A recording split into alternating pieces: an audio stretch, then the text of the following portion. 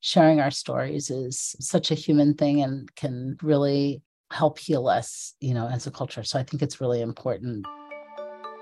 This is Heart of the Story, and I'm Nadine Kenny Johnstone.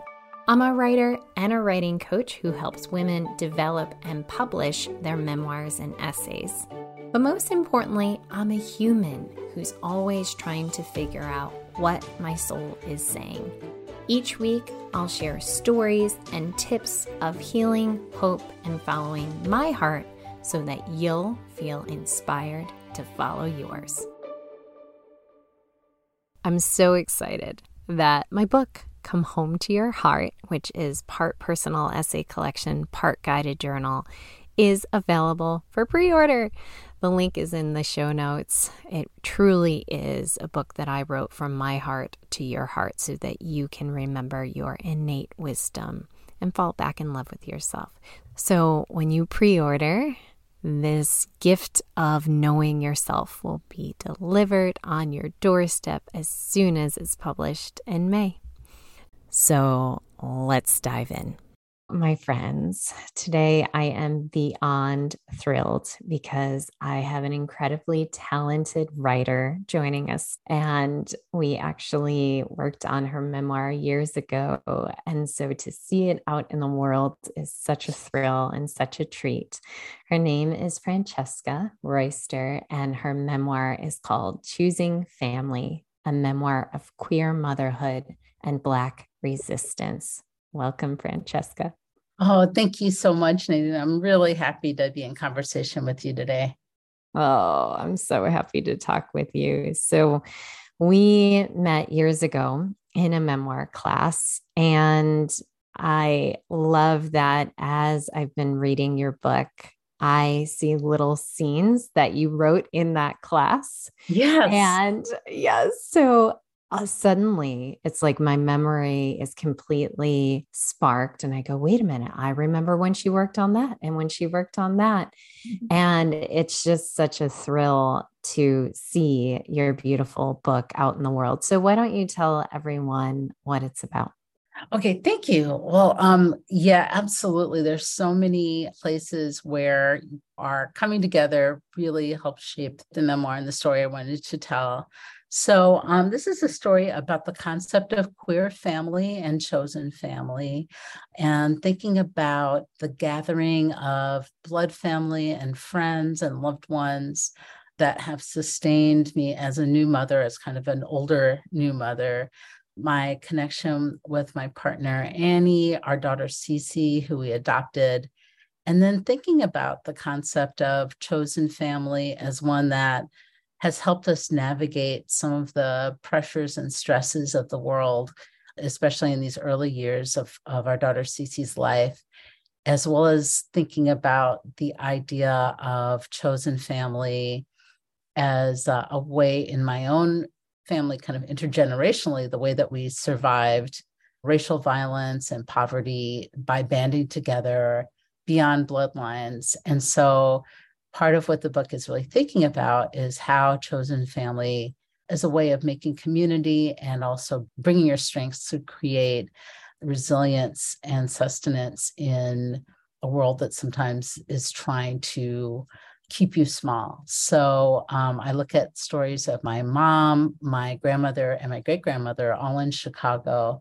and the ways that they kind of pushed beyond some of the definitions of traditional motherhood to make these relationships that really help them keep going, and that I borrowed, as a blueprint for my own family.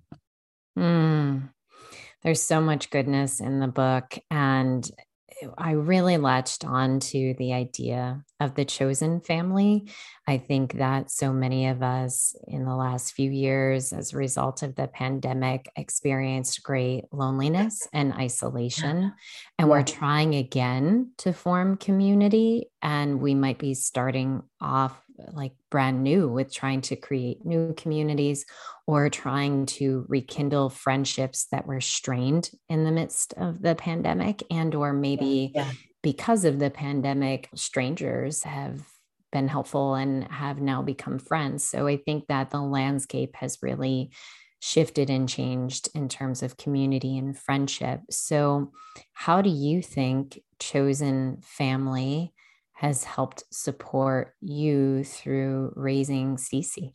Well, absolutely. I mean, one of the ways that I've leaned on my chosen family has been, kind of recognizing the loss of my own mother, who died pretty young, and how she brought with her like all this knowledge about what it means to raise a child, just like everyday things like, what do you do when your baby has gas, or kind of in the bigger way, like how do you live the life of like a full person and kind of sustain yourself when you also want to really give all you can to your child. So my mom lived that by example, but I really would have loved to be able to talk to her, and she passed away at least 10 years before we adopted Cece. So my chosen family has been this source of wisdom and support. And they are also coming from a pretty wide background in terms of like racial identity, class, and age. I feel like their perspectives have really helped Annie and I think of new ways of becoming mothers. And then I think that this time has also meant that I also have seen my living blood relatives in a new way too, and kind of appreciated their place in my life and the importance of making a space and trusting them too. So my dad and my stepmom and my aunties and uncles have also been a part of it, and it really helps that they're also very loving toward my chosen family as well. And we will have parties or family dinners where we incorporate everyone, and it's just a really nice source of connection, something that I really missed during the pandemic. That was one of the biggest and hardest things, was like gathering around the dining room table and eating together. And just kind of, our dining room table is kind of tiny, so that ritual of bringing people together was often required a little creativity just to make sure everyone had a seat. But when we finally been able to open things up and have people over again and hear that crosstalk across generations of my friends and family, it's just been really beautiful. And I think for Cece, it really helps create a sense of belonging and connection that is really important also as an adopted child too. Yes. And you talk so much about the importance of wisdom from different generations. And you have this beautiful chapter early on, which explores the stories of your mother, your grandmother, your great grandmother. And Silly was especially impactful in your life as someone who opened her home to many different people. And that seems to have had a big impact on you. So, what do you think has been the impact of these different generations on you? Well, for sure, just the idea of home and the importance of home, and that household or home as a physical place can look different. It can, you can open your doors to people. It can be messy. It can be maybe not as big and luxurious as you want. But to have a meeting place for folks is really, really important. And really, it's a way of kind of leading in the community in some way to like make a meal and share it. So I really learned that from Sealy. I also learned the ways that opening up to folks sometimes means like also sitting with difference and sitting with conflict, because when you do that, we're bringing together different politics, different worldviews, generational opinions and interpretations. So trying to create a feeling of good faith that allows for, yeah, just like different life experiences seems to be an important part of like the chosen family idea.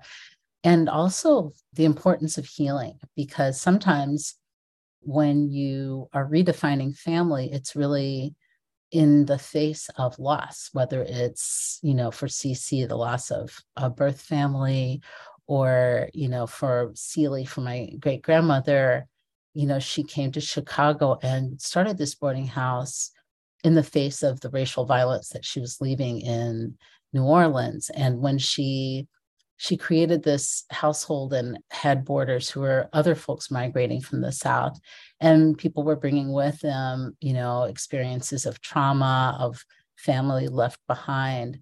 So some of I think the thing that makes a chosen family work is kind of recognition that you're coming together sometimes in the face of struggle and also in the face of sadness, and you're also bringing your own vulnerability, and letting yourself kind of learn things from folks who might not think about things completely the way that you do too.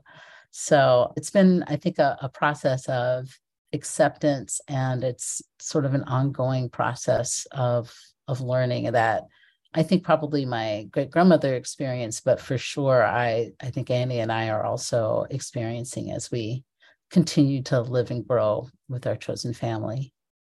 Yeah. And I wonder about that. I was just nodding my head so much as you were speaking, because I have found that some of the people who are closest to me came in during really hard times, or my connection with them was as a result of we have shared trauma. Yeah. And so you're right in that there's healing, but sometimes these relationships come out of transition or trauma or loss. And so when you are sitting at the table with someone who might have a different opinion, a different political perspective, what have you found to help create understanding or unity despite those differing opinions? Well, I definitely find, just the basic old-fashioned listening and, mutual respect is really important. So I do feel like when we are bringing people together, there's a point where we have to kind of establish what we share in terms of values.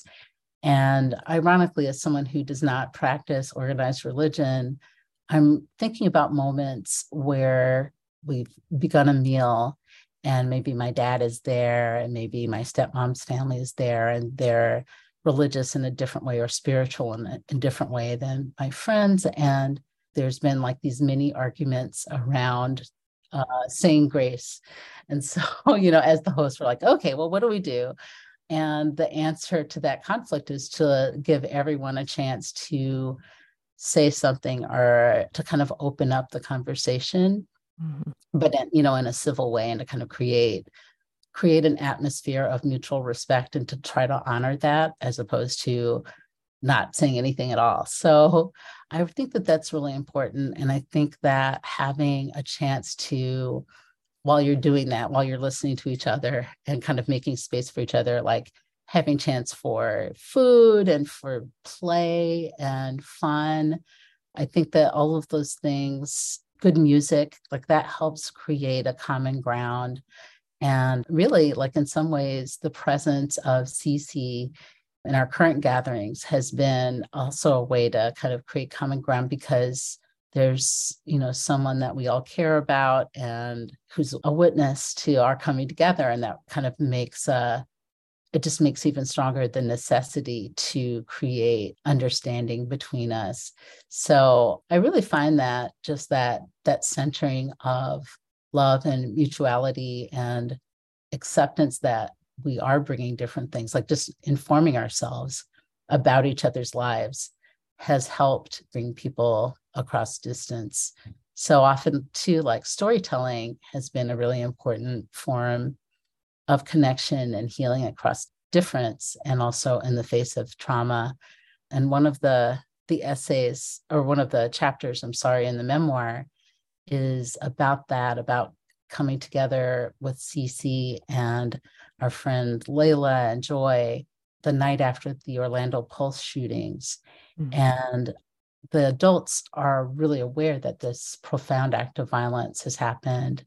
And the kids, Cece and her friends, who are, I think, 3 or 4, obviously, I think are probably picking up on the tension, but they don't know what's happened. And we end up having food, but also having this storytelling session prompted by Cece about times that we've been hurt or sick and that we've survived. And this was like a ritual that sometimes Cece wanted to have before going to bed, was to hear hurt and sick stories.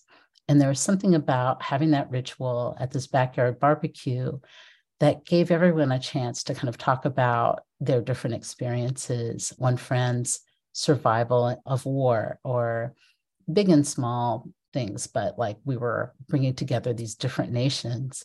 And I think that those kinds of quiet, kind of intimate chances to kind of talk and tell who we are to each other is also part of what sustained us through hard times so far. Mm. It's beautiful to think of Cece as a witness. And I feel like in the company of children, all of us want to do our best and we want to create understanding and love for each other. There is something about a child witnessing everything you're saying and doing that makes you want to break old patterns or open up understanding to people who have different opinions. I see it with my own family that ever since Gio has been in the picture, that we try really hard to break old cycles or to overcome shame or secrecy and to talk openly and in a more understanding way than we might have before he was born. So, but I'd never thought about it that way, that our children are a witness to what we're doing and we want to bring our best selves to that. Yeah, absolutely, when we can. And I do think that the pandemic and the lockdown makes that even more like urgent. Like it's been a time, as you kind of pointed out toward the beginning, of like loneliness and isolation and also loss. And so I noticed that there has been just like this desire to, an urgency to keep connecting, in whatever way we can, like so many people around the country and really around the world, like inventing new ways so that we could still have this space of connection. I think that's been really important. And I actually started taking banjo lessons during the pandemic and befriended my teacher. And once we were all traveling and connecting again, my teacher lives in Arizona. He came and he was part of one of our chosen family gatherings. And I found that even though that pandemic time was one where we were physically distanced, it also just made me even more, it brought to the forefront how hungry I am to connect and to widen community when I can. Like folks doing drive-by birthday parties or dance parties on Zoom, like that, we just invent ways to continue that. I think that's a really important way to stay alive and to stay healthy. Yes, the connection is key. And one of the other parts of the book, of the many parts that I loved so much, was learning about your connection with Annie, your partner, and just navigating love and life and desires with another human. There's this beautiful moment where you describe, I think you were on an airplane and you were headed towards the bathroom and you saw a woman holding her daughter, I believe, in her arms, her child, and something suddenly stirred in you that you wanted a child. And one of the hardest things was having to go to Annie with this desire and being afraid that maybe she might not want the same thing or how it would change your relationship. So, can you talk a little bit more about that time and what your fears were? Yeah, absolutely. I mean, that realization came also at the end of a trip, an international trip where we were both traveling together with a group and kind of learning how to lean on each other in a way that we maybe hadn't completely before, like in this new context. But maybe because Annie, like I've recognized, is the love of my life, definitely the most serious relationship I've had in my life. And our compatibility from the beginning was just so strong. I just felt, this sense of risk and potential loss. And it was really, I really had to decide, is this desire to care for another strong enough to risk losing this person who is so amazing? But I also had a hunch that, the things that I love about Annie would make her a great partner and a great mother and, life partner with a child, that we could really make a family. And I was really seeing it a lot in the ways that, watching her like taking care of her students or listening to her with her friends or with family, with small children. Like I knew that lovingness and generosity was part of what I loved about her.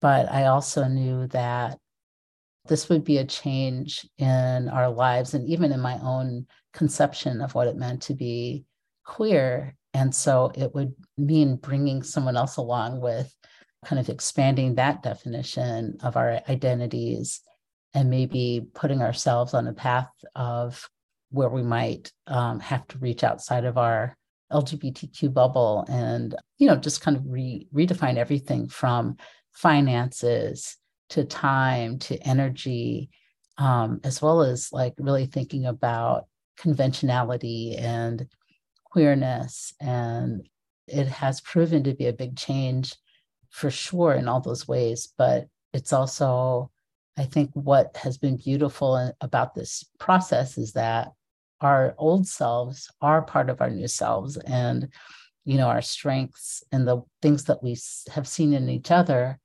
inform the way that we parent and the ways that we have built communities. So I feared that we had to kind of reinvent ourselves.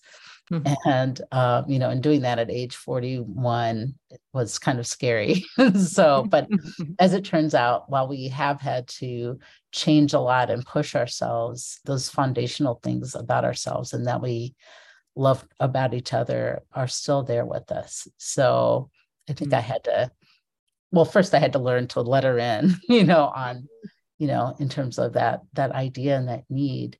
And the urge to become a mother felt kind of abstract. And it almost felt maybe not biological. I don't know if I really believe that, but there was something that seemed irrational and just a yearning that I couldn't really put my finger on because I had accomplished many of my own goals.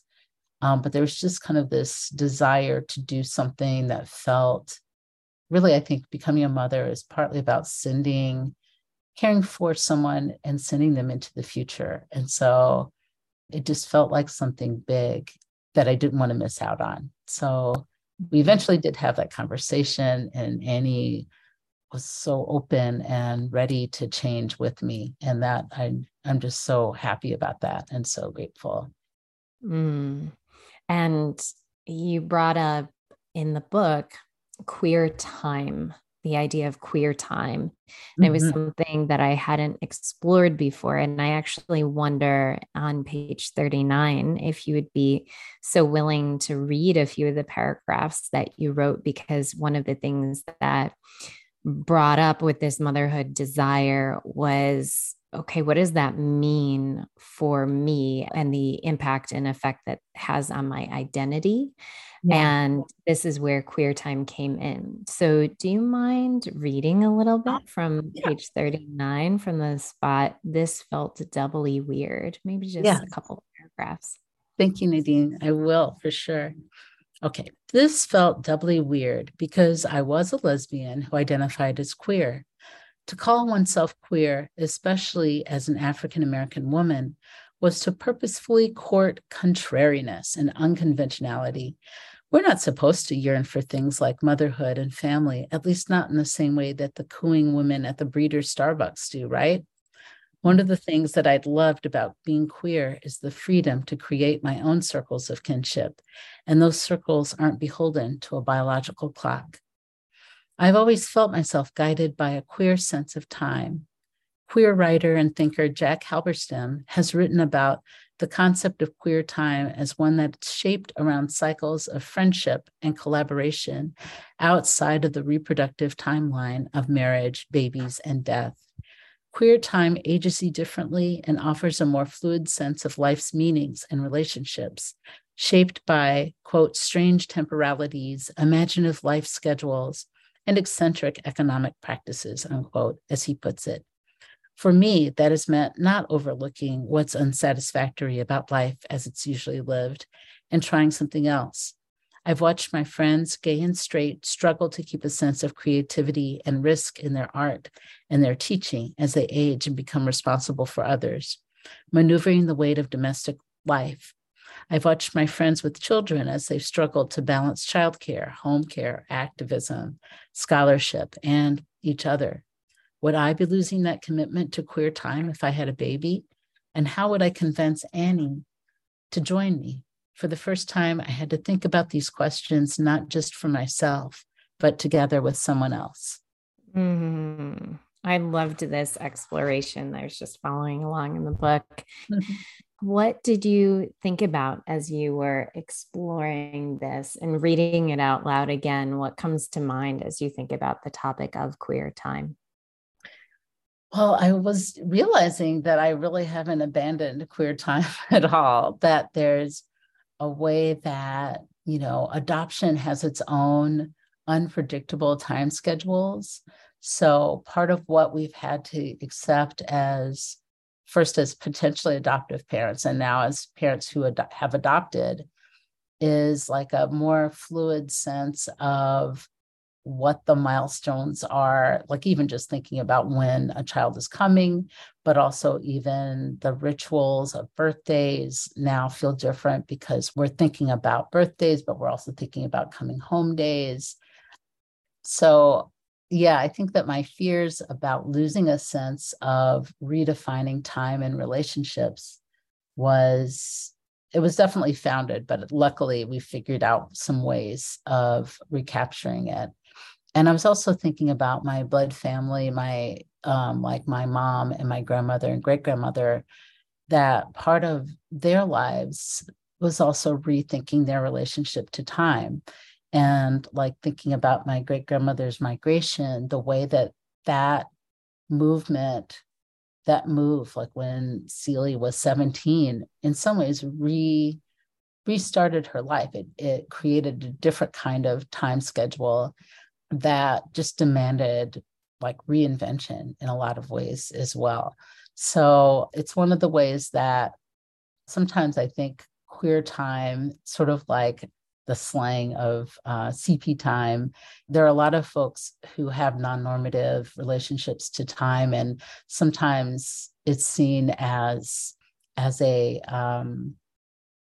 failing or a weakness to be late all the time or to put off parenting, or like in the case of my grandmother who had her last child at age 42, like it's seen maybe even as excessive. So reading that also made me think about stereotypes about African-American families as non-normative and ways of moving into the world, and the ways that really, I think Jack Halberstam and his concept of queer time is embracing things that my own family was made to feel apologetic for in terms of our non-normativity. I think too, as I was reading it, all of these fears that we have before we become parents, it felt so good to hear them spoken out loud and written. Yeah. As someone who identifies as a creative and who really, really values my job as a teacher, I was very afraid of what a child would do to my creativity, to my career, to my marriage. And so to hear somebody else talk about those things felt very reassuring, to know that I wasn't the only one who both desperately wanted a child, but also was just terrified at the change that might occur. And so you are not only a parent, a wife, a writer, you also teach at a university, and you have so much going on. How have you found that division of responsibility and being yourself while still being those other roles? What has that looked like for you? Oh man, yeah. Some days it looks like a really very frazzled person doing too many things. But I appreciate that, just that connection because you're right. Like I think that our generation, or the last two generations of women who have been able to like really find spaces to create. I mean, this is a relatively new thing in our society, even though there've always been women who have figured out by hook or crook how to make creative space for themselves. But I think that we're still kind of in a new era of exploring what that can look like and what cultural attitudes about taking time to balance, creating life balance and create and taking time for yourself and for creativity. Like those are definitely ongoing conversations for us as a culture. But I really feel like I am different selves at different times. And so I've just sort of accepted the fact that part of being a mother who's also a writer and a creative and all those things is that everything can be a priority. Like I don't necessarily have to rank all of my commitments at all times or keep the same ranking, let's say. So I can be kind of focused on my writing life, in a certain time of day, and like my teaching. I have to kind of have a schedule for that because you know how grading can pile up if you don't keep an eye on it. And also just leaning on my partner a lot. We're lucky that we have many of the same commitments. Like we do similar work, even though our topics are different, but they're interconnected. She's a women's and gender studies professor, and we teach at the same university. So, we really get the need to go back and forth with each other and to kind of make use of the relative flexibility of our time as professors so that it can complement each other. But it is really hard. Now that Cece is a little older, she's 10, she gets it. Sometimes we bring her to events, or we are doing our work right next to her, grading papers on the couch next to her. One of the challenges has been just to kind of model that having these multiple things that we care about is part of being a full person, and like telling her stories about how we've gotten through school, like many, many years of school and why we did that. Or, even bringing her to my book reading when I was launching it last week, like her seeing how writing a book is a way of engaging with people and hopefully inspiring people. Like, I think it was neat to have her there to see that. And at one point, when I was citing books, she had crocheted some bookmarks. So she was giving away bookmarks to people. And sometimes she would also sign the book and put like her name in a little mushroom. So at least in terms of like the writing life and CC, she's been really excited to participate. She's not always happy when I have to go out of town, but just sort of sharing all the sometimes the struggles and the rough edges has been helpful too. Just social know that sometimes it takes work, and that's why we're not always present in the ways that we want to be. Yeah. Our attention has to be divided a little bit. So Yeah. I've noticed this as well. I think in the early years with Geo, I tried so hard to keep work and home life separate because when I was home, I wanted to be fully home. But then that also meant that he wasn't seeing my creative side and my teaching yeah. side. And I actually have a chapter in my forthcoming book. It's interesting. The word witness comes up a lot in it. Oh, And I'm connecting the dots right as we speak. It's about him witnessing creativity. oh, that's And so I started realizing that I didn't have to keep them as separate as I thought I needed to, because in fact, it could be inspiring or connecting for him to see me in creative mode. And because of that, he too now comes to events. I did a live storytelling last month, and he came and he actually listened, as opposed to when he was a baby and he had no idea what was going on. But he Yeah. came and he listened. And then we talked about the stories, not only that I told, but the other speakers told. And when on the weekends, when the podcast comes out, oftentimes we listen as a family to the episode together.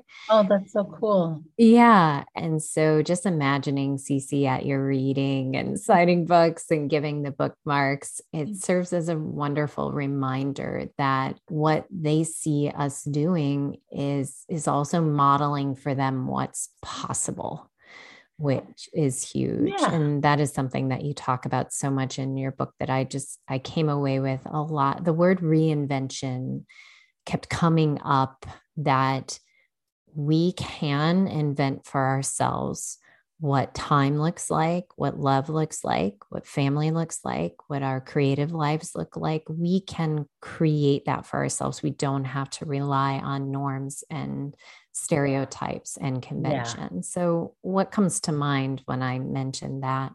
Oh, I think that is so, so true. And I think if I had really understood that, I might have embarked on motherhood, earlier in my life. But I also think that I might not have come to that understanding until I was the person that I am now, and really, like really owning my identity as a writer, which your memoir in a year class was so important for.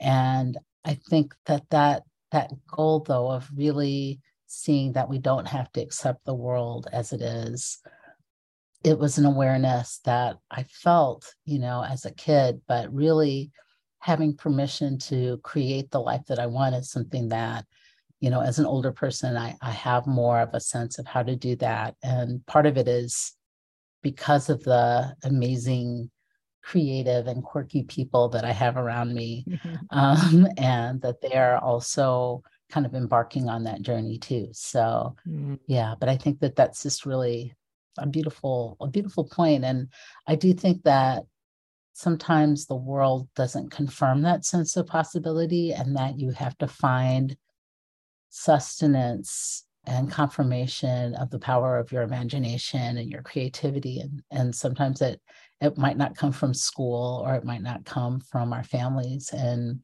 I was lucky that I had a family that was really supportive about having a creative life. But even if you don't, then there's a way that you can find those models in other places by reaching out and making community and making connection. Yeah. And I find those models by reading. Oftentimes it's Yeah. by reading other people's stories and seeing what's possible. I think that that's why I've always loved reading, even from being a small child, because I got to leave my very insular world and I got to know so much else that was going on, and other possibilities and ways of living, and learning about other people just by checking books out of the Chicago Public Library. Yeah, you yeah. know? That's so great. And I know that there's a fantastic quote by James Baldwin where he says kind of the same thing, that he, as a kid, felt like he was alone in his struggles and in his suffering. And then through books, he kind of found just a lifetime of other people telling those stories of struggle that were like and unlike him. And I wish I could quote it directly, but yeah, I love that idea so much. Yeah. And I know that people are so curious just about the writing journey, your writing journey, because birthing a book is quite a process. So, and you've done this multiple times. And in fact, right now you have two books out in the world at the same time. Yeah.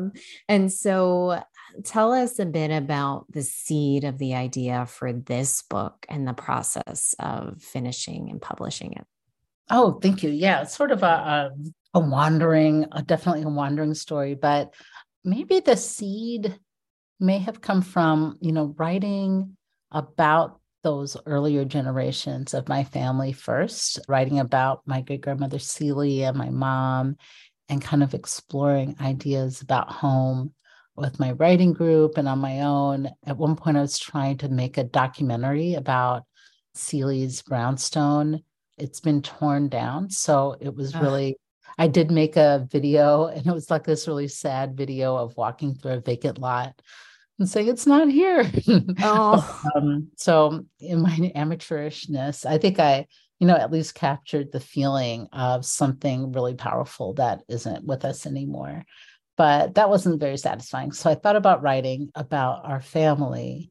Then in the decision to become a mother, I found that I wanted to keep writing those stories of indecision and just trying to figure things out. And some of it, like I wasn't writing all of it in real time as it was happening. Sometimes I was reflecting on things that had happened to try to figure out, what they mean and how they connect. But sometimes it really was just trying to slow down time, in those early years when Cece was a baby, to just like take a snapshot and to have a chance to kind of think about the feelings and to document the feelings.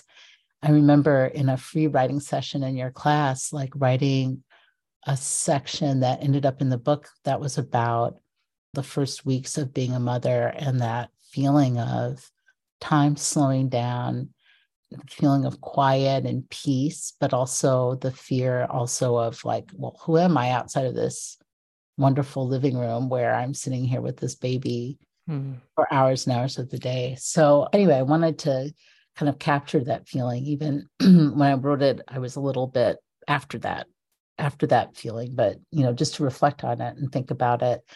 So eventually, when I had kind of a body of a story, I had seen that Story Studio was doing the memoir in a year class, and I knew friends that had done the novel in a year class, but I really wanted a space of other creatives who are on at the same point of a memoir journey as I was. I hadn't written a memoir before, of course, although I sometimes use memoir and personal storytelling in my critical work as in, my scholarship. But I really wanted to learn how to sustain a story and kind of make those stories have an arc. So that was really something that I learned in our workshop. So from there, I had like a solid draft of something by the time we were done. And I was able to get an agent who was interested in representing the work. And in the meantime, I was continuing to write. And eventually we found a press that was interested. But in all of those draftings, I think having really great readers that I trusted and folks who were experienced and who could give me their sense of things. And because a memoir is, this one in particular is involving a lot of folks, I really shared particular chapters with Annie and with Annie's kind of read everything, and with my dad and my sister to get the facts right and, to make sure that everybody was okay being on the page. Hmm. And then Abram's books showed interest, and I worked with a fantastic editor there with Chelsea Cutchins. One of the things that I really appreciated about her is not only did she really care about the story, but she recognized that the theory parts from talking about Jack Halberstam and Queer Time, or how Toni Morrison's approach to adoption, like some of the things that could sound more scholarly, that those belonged in the memoir, and that those were ideas that were baked into the story that I was trying to tell. So she was really encouraging about finding a good voice for bringing in some of those ideas from other people. And one of my own fears was making a memoir that didn't feel accessible to anyone who was interested. So I really wanted to center queer theory and feminism, but also write a story that was relatable to lots of people and that was readable. So it took some drafts Hmm. and different readers, but I feel like hopefully I reached what was at least satisfying to me about that. And now the pandemic was a really important time for just bringing everything together and editing and copy editing. And I'm really grateful for the quiet of that time as a writer. It was actually a very productive time. And then I took a leave from DePaul right after lockdown. So the first year after lockdown, I stayed locked down and I finished everything up. So that also helped me to finish my other book on Black country music, which I was at some points kind of going back and forth and working on. And it helped to have another project that, to get some distance as I was trying to make some hard editing decisions. And so here I am, and I'm just at the beginning of sharing the book with the rest of the world, but I'm really excited to be in conversation and to, connect to people who have shared some of my histories and experiences, and also folks who might have different experiences, and just to hear their thoughts. Mm. And I do think that you did a beautiful job of blending personal story with these different points of theory. And it really felt like I was getting such richness because I was not only reading your story, but then learning at the same time in a way that didn't feel overtly academic or inaccessible. Oh, It did good. feel accessible to me. And it was a beautiful braid and a beautiful blend, which I know is so, so hard to do. Oh, thank you. Thank you. Yeah, I mean, my my goal was to write something that my grandmother would also like to read, Mm, as she's someone who loved ideas and took some classes, but didn't get to go to college, in a full way. But I think would be someone who'd be excited to talk about Audre Lorde or, mhm. or Toni Morrison if given half a chance. So Yeah. And thanks for the confirmation, though. Yeah. it's beautiful. And I know that people listening are probably going, oh my gosh, so how do I actually do it? Like, how do I make the time, especially if I'm a busy working mom or partner? So, what does the tactile process look like for you when you're making time to write? Do you do daily or do you block out longer chunks every so often? What does it look like for you? Um, if I am really deep in the process, like writing the book, but even actually before I'm deep in it, morning pages has been a really important tool for me. So I read Julia Cameron's the writers, The artist way. the artist way. Sorry, yes, The gosh, artist way. The the artist way. Yep. artist way. Yeah. So yes, I'm a big fan of Julia Cameron's The Artist Way, and which I read many years ago, probably too many years. And one of her tools is to journal, like really free writing journaling for 3 pages every day, and kind of using that as a way of kind of dumping, negative thoughts or distractions, but also kind of finding where you're following the line of your own thinking. And so it's really a kind of meditative process. And I could imagine if you didn't want to do free writing, I think like doing some other meditative practice like walking or something else would also be really good. So that's been a really important tool. And I try to do that every morning if I can. Or sometimes it's like when I get to the office before I open up my email, I'll do it. But Mhm. it also has really just helped to have a schedule every week, to have like a chunk of time to really work on something. So I try to have a writing day every week. And I know not everyone has that flexibility in their schedules, but I have a day where I try not to do school stuff, and I try to minimize like social media and Mhm. other things that kind of take my attention away. And I'll set a goal for myself. Sometimes it's, just to read and think about something, or sometimes if I'm really in a process of drafting, to get a certain number of pages done in that time. And when I'm working on a project, I might not be able to have like big blocks of time every day, but I try to at least open up and look at what I'm working on every day. And, even taking a half an hour or 15 minutes to visit whatever it is that you're working on. When I was writing my dissertation, I had this Yo-Yo Ma, like greatest hits CD, and it was about 30 minutes long.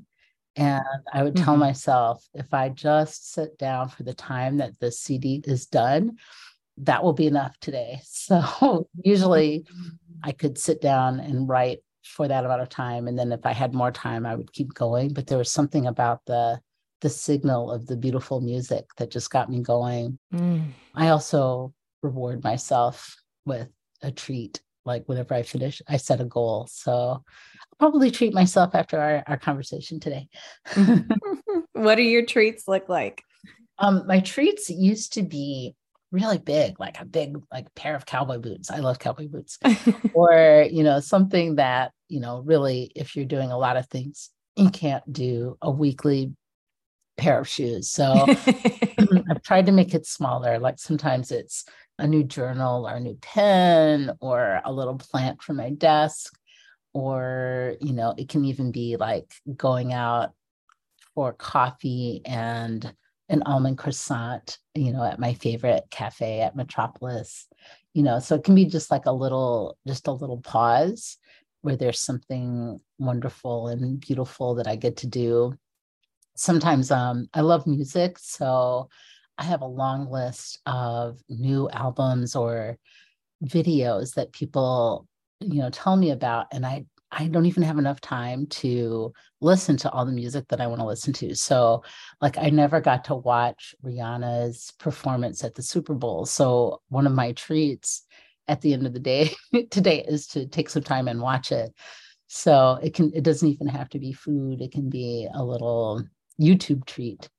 Mm, I love this. I love it. Love it. I have a similar thing. I found that when I was working on my memoir, I listened to the same album over and over again. Eric Church, who's a country singer. I don't know Oh, why I mean, it had nothing to do with the tone of the memoir. It was very different, but mm, I think I didn't have to think about the words because they were familiar to me. So it just kind of served as background music. And it was the same thing that as soon as I heard those first chords start up, it was a signal to my brain to begin. yeah, And then when I would hear song one playing again, it was a signal like, oh, look at that. You already did, 40 yeah. minutes of writing.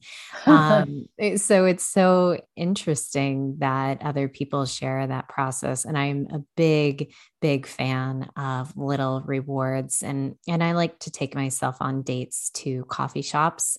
Mhm. It just feels so nice to either get a chai latte or to just sit in a cafe that I really love and be by myself and not have distraction, just be in relationship with myself. That feels Yeah. like a wonderful treat. So I am encouraging those listening to figure out what your treats can be, and I too love a good journal. So I'll get a nice journal, I'll get a new book from the library or buy a book or just go to the bookstore just to browse. That feels like a really wonderful treat. Mhm. Or oh, I get to listen to this inspiring podcast as soon as I'm done, or take a walk on the beach. Those things really do motivate and incentivize. They do. It really works. Yeah. It's fun to realize that, oh, like the part of myself that sometimes feels grumpy or lonely or put upon is pretty easily pleased. Like I can I can bribe her pretty easily. She just needs to be recognized and, rewarded in some little way. So Exactly. Exactly. Well, as we wrap up, what would you tell a writer who has a memoir dream but just feels like it's an impossible task?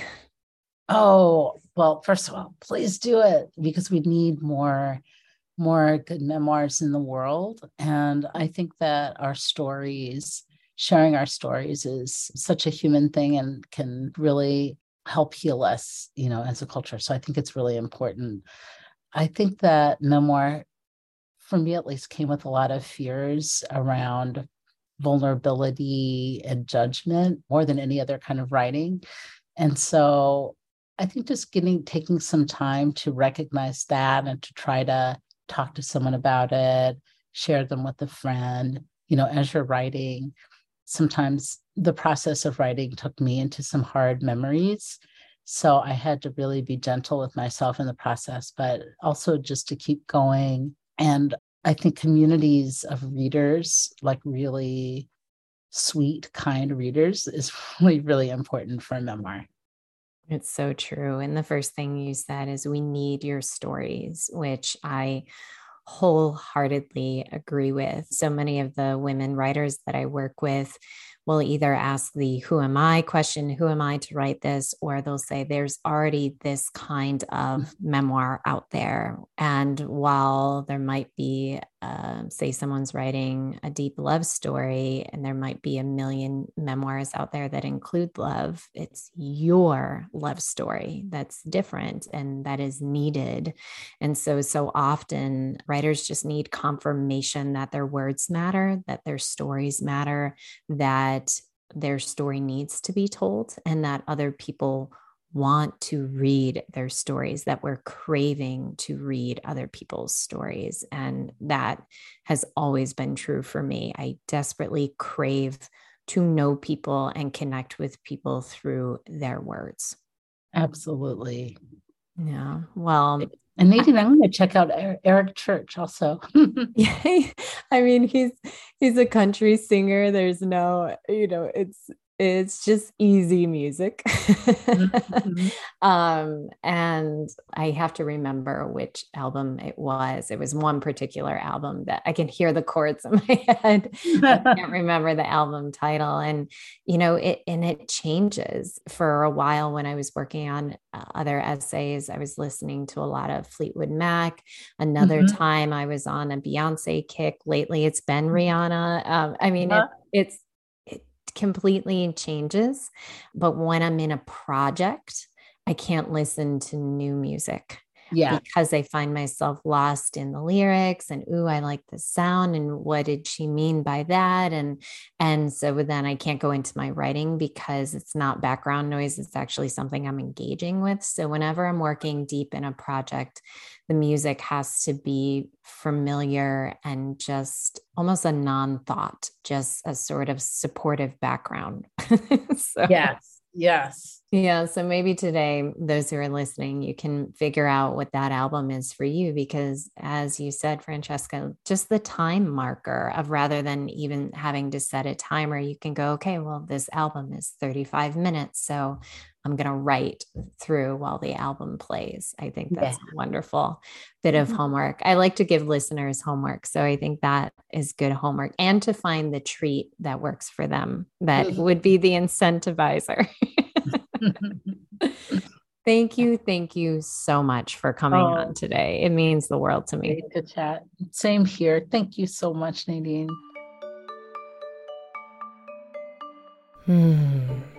That was a good one, wasn't it, friends?